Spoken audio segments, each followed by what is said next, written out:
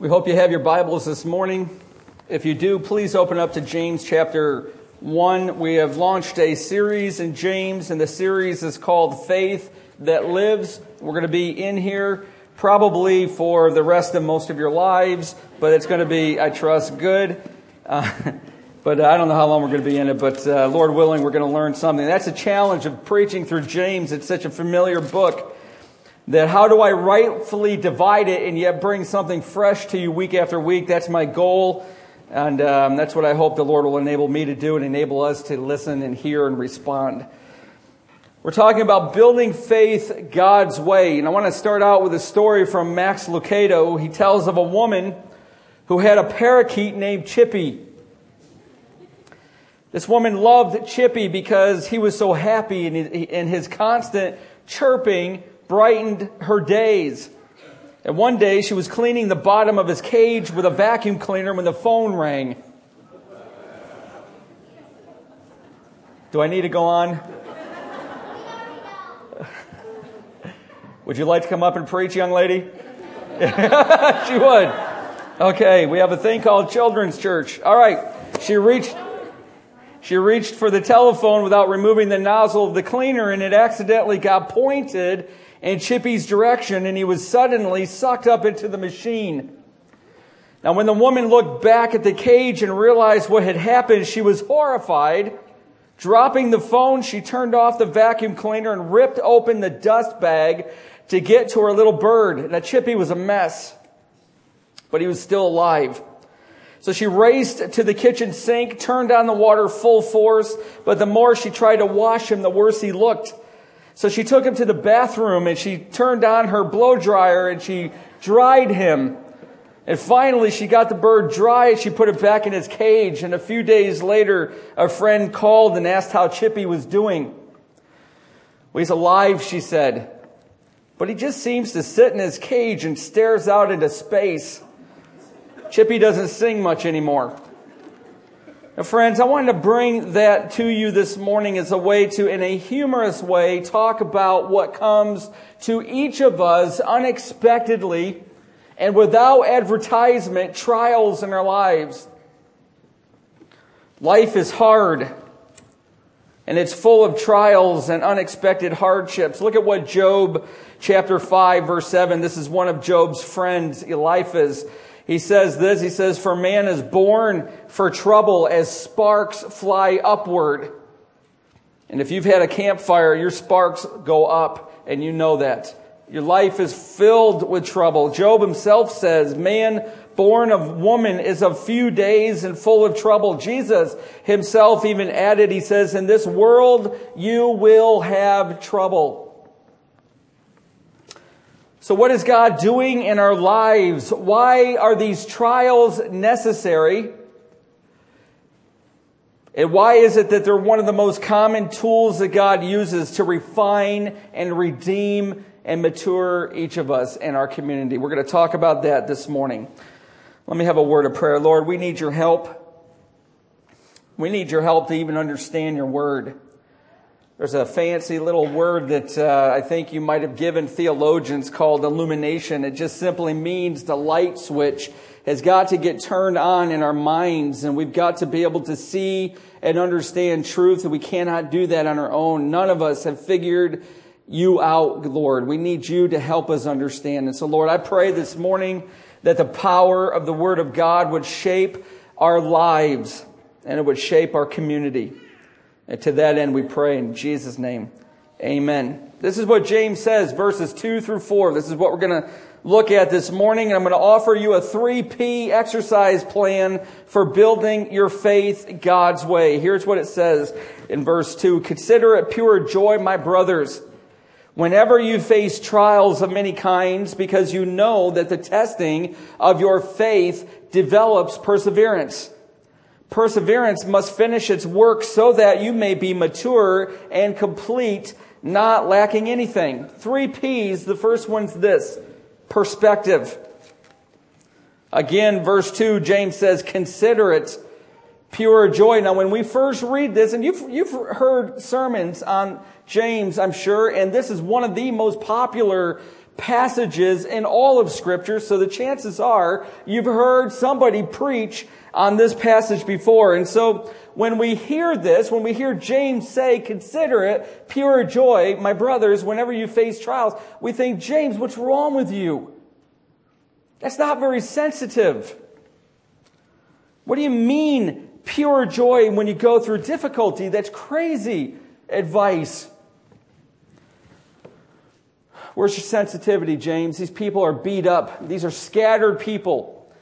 They're facing poverty. They can't get jobs. They're losing social status. They're facing every temptation you could possibly imagine. And you're saying, consider it pure joy, my brothers, whenever you face trials of any kind. But friends, listen. That's exactly what God inspired James to write. It's what he meant to say, because James knows this. God uses trials to mature his people.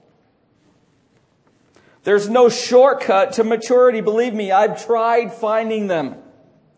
We like to have that padded savings account. We like to make sure that our children are safe and sound wherever they are. I know of a lady who ripped a lot of the wiring out of her home after her dear loved sister died of cancer because she didn't want anybody in her family getting cancer.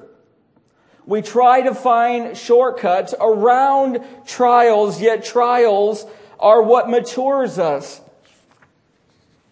It's what matures our faith. Remember this, James is writing to a scattered group of people, listen, whose faith is faltering. Did you hear that? James is writing to a scattered group of people whose faith is faltering. And so he underscores what he says with a command. Consider, he says. That's a command. In the Greek, it's an imperative. It means it's a general exhortation for something that must be begun at this very moment. So James, like a trumpet blast of a sergeant, commands these people, commands us to consider. Friends, can I tell you this? And maybe you can write it down in your outline. If not, indelibly and print it on your mind. God has never, ever commanded what He will not enable us to do.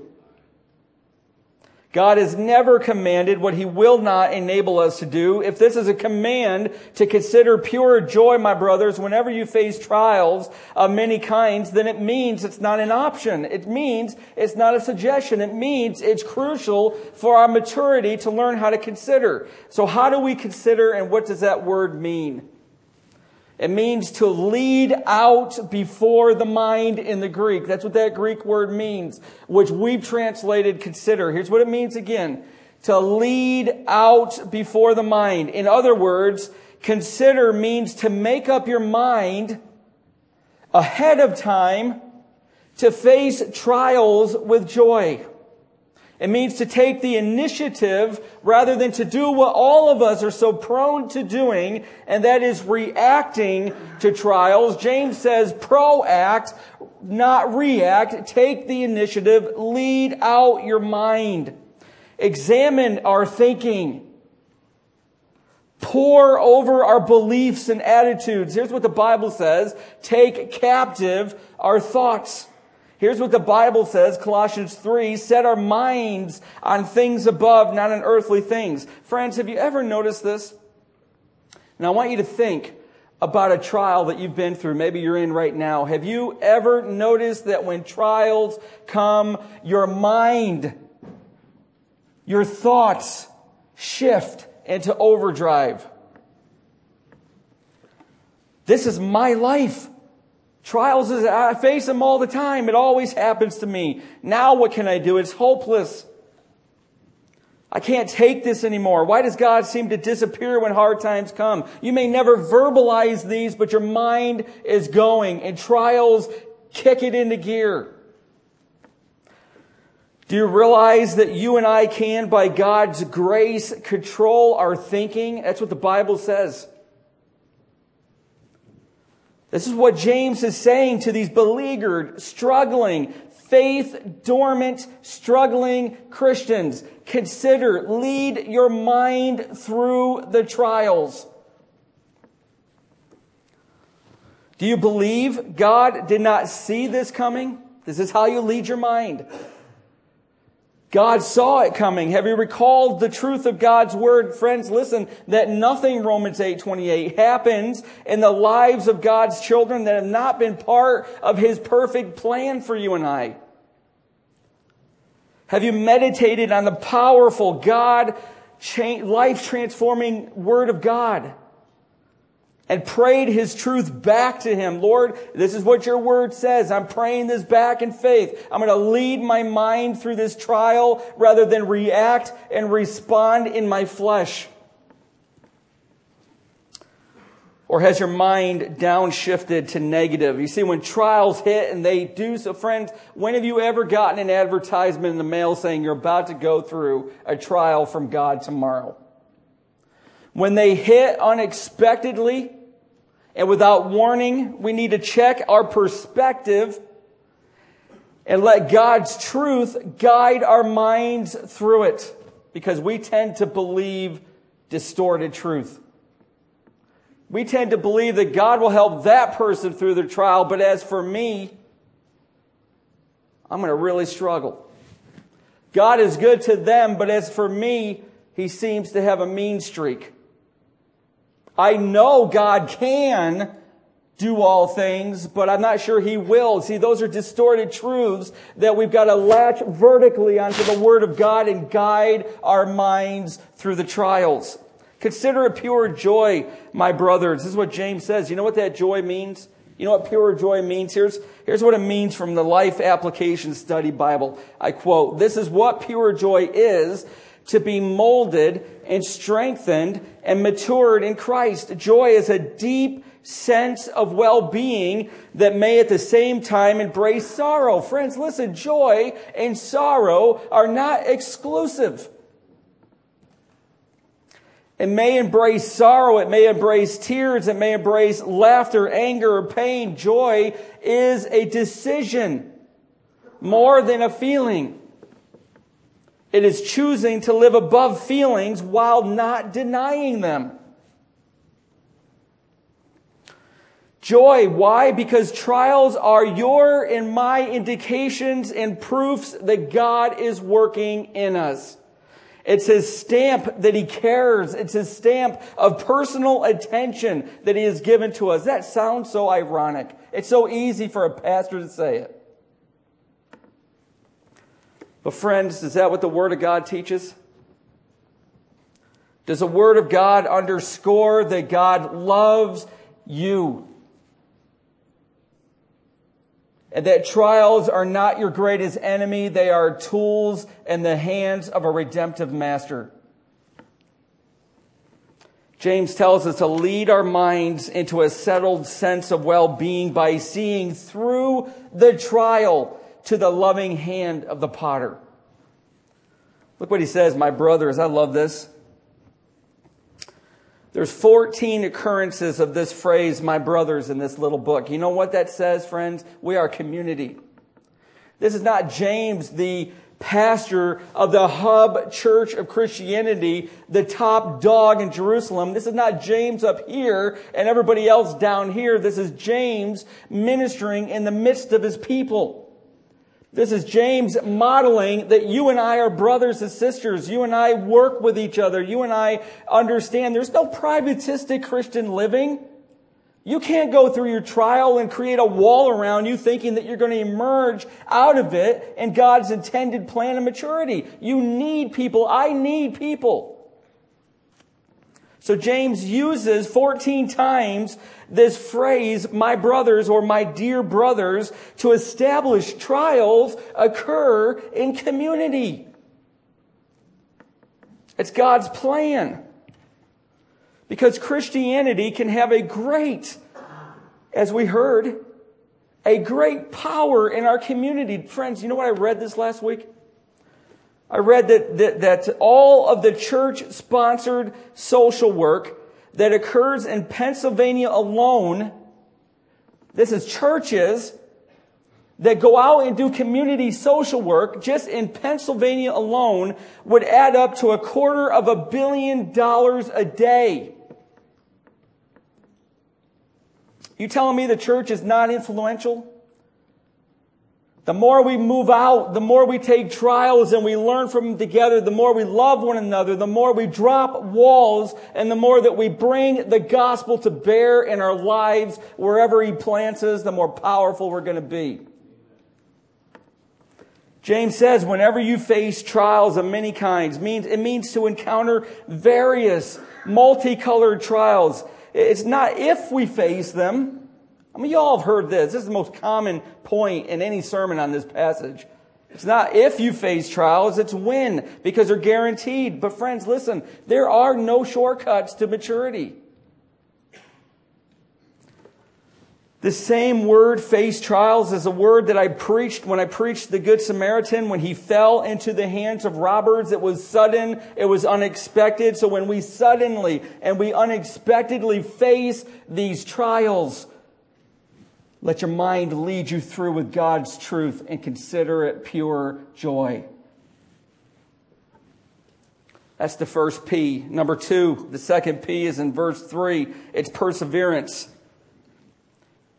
James writes, because you know that the testing of your faith develops perseverance. There are some things that you and I cannot learn from a book. Pat Millen and I talk about this all the time. We've read, and Kathy and anybody else in school, you read and you read and you read, but yet you really pick up only so much life truth. What you read from a book you must go beyond that and into deeper levels than just information. Here's what this word knows means, because you know that the testing of your faith is one of my favorite words in the Greek. It's this. It means to go beyond just the facts or of information and often and go into personal experience. I kind of flubbed that. Let me tell you what that is again. Here's what it means to know in the Greek. It carries the idea of full understanding of something that is beyond just the facts or information, and that often comes from personal experience. Here it is. For all of you that don't like long sentences, here it is, down into a phrase form. Experiential knowledge. It's what it means to know that the testing of your faith. It means experiential knowledge that goes beyond what a book is going to teach you. It is through our experiences of trials that we know God is faithful, that He can hold us up through it, that His promises are true, and that our trust in Him is not only intact, but stronger. Now, I've got to bring out a very important point here. Now, you must see this because I think it hinges on this truth. James says that the testing of our faith develops what? Perseverance. The testing of our faith develops perseverance. Friends, I'm going to skip ahead a little bit and tell you this, and we'll come back to it. Trials, it's not an equal sign of maturity. You know what trials do in our lives? They develop not maturity, they develop in perseverance. And if we persevere in the trial, then maturity results. I'm going to get to that in a minute. The word testing can be translated approval. You know what, friends? Listen, when you take a test in school, your teachers are giving you the exam. They're testing you to prove what you know or what you don't know, what you've learned and what you haven't learned. So this word test means approval. See, trials have a purpose. Trials have a purpose because, listen, here it is. They prove or they disprove the genuineness of our faith. This is what James is saying. I'm telling you, these people are scattered. These 12 tribes are all over the place. And if you look through the entire book of James, one after another, Greek imperatives, 54 of them, which are commands because they weren't moving in the growth of their faith. And so James is saying that trials are God's tools to test your faith, to approve of it. When you and I endure trials, it proves that our faith in Christ is 100% genuine. It is approval or the declaration of genuine faith that develops perseverance. Trials work for us to prove our faith genuine and to develop in you and I an enduring strength. Now you have to get this, and I'm afraid I might be losing some of you because this is an abstract point, but it's the centerpiece of these 3 verses. Here it is. You and I need to know that trials are the tools. Think of a hammer, think of a screwdriver, think of a chisel. Trials are the tools that tests our faith, and that testing produces not perfection or maturity, but perseverance. Perseverance comes through being tested, and tests are administered in our lives through trials. Let me give you an example. When I grew up, we had a pool. It's about 42 feet long. It was a family project. It took us about a year to build this in-ground pool. It was a lot of fun. Now, this pool, I had 5 older brothers and sisters, pretty competitive family. And so we would see how many laps you can make in one breath from one end to the other and back. And so we would have these competitions. Now, I was the youngest of 6, which fuels even more competitive spirit. And so I would hold my breath, literally would hold my breath long enough to where my mind would go black and these pinpricks of lights would start dancing behind my eyes. But I was going to win. And you know what? It became my goal that I was going to do 4 laps on this because nobody else in my family could. And I made it by the end of the summer. All 4 laps, could hold my breath for 2 minutes and 10 seconds. Why? Because you know what? Here's what I realized. Every beginning season of swimming, I could hold my breath about 50 seconds. But it was in enduring, it was in practicing, it was in holding it throughout the summer that it began to expand my ability. This is what trials do when we endure through them. Some people have called this word perseverance heroic endurance. I like that. Heroic endurance or courageous patience. Here's what the word means. It means to remain under without looking for an escape. It means when a trial comes, to persevere in that trial is to stay in the trial until God leads us out of it and not look for our shortcut to get us out. Because it's only in remaining under that trial that we begin to mature and we begin to grow and not lacking anything. See, endurance, this perseverance, it's not a passive acceptance of circumstances. You know what, I'm in another trial. It's a refusal to quit trusting God. It's a refusal to give up on His faithfulness. You know, when I hold my kids and we start twirling around in circles, what do you think they do? You think they let go or you think they grab tighter? They grab tighter. And this is what trials move us to do. We grab hold of God's promises. We lead our minds through the trial with His truth. And we endure until God says it's enough. So trials test us and they help us to learn to persevere in our faith. But number 3, we've talked about perspective. We've talked about perseverance. Number 3, perfection. Look at verse 4. If you would, perseverance must finish its work so that you may be mature and complete, not lacking anything. You see, it's perseverance, not trials. It's perseverance that must finish its work so that we may be mature and complete. This is important. A lot of us don't realize this. Perseverance works to mature our faith. Some of your versions in the Bible might use the word perfect. It means mature. Doesn't mean without failure or without blemish. It means mature, meaning we fully develop in order to do the tasks that God has for us. It's this simple. Trials, as painful as they are, and some of you I know are in them right now, but trials are God's tools to develop within us heroic endurance. Because it's in heroic endurance and staying underneath that trial without looking to escape from it. It's in that heroic endurance that God then begins to mature our faith.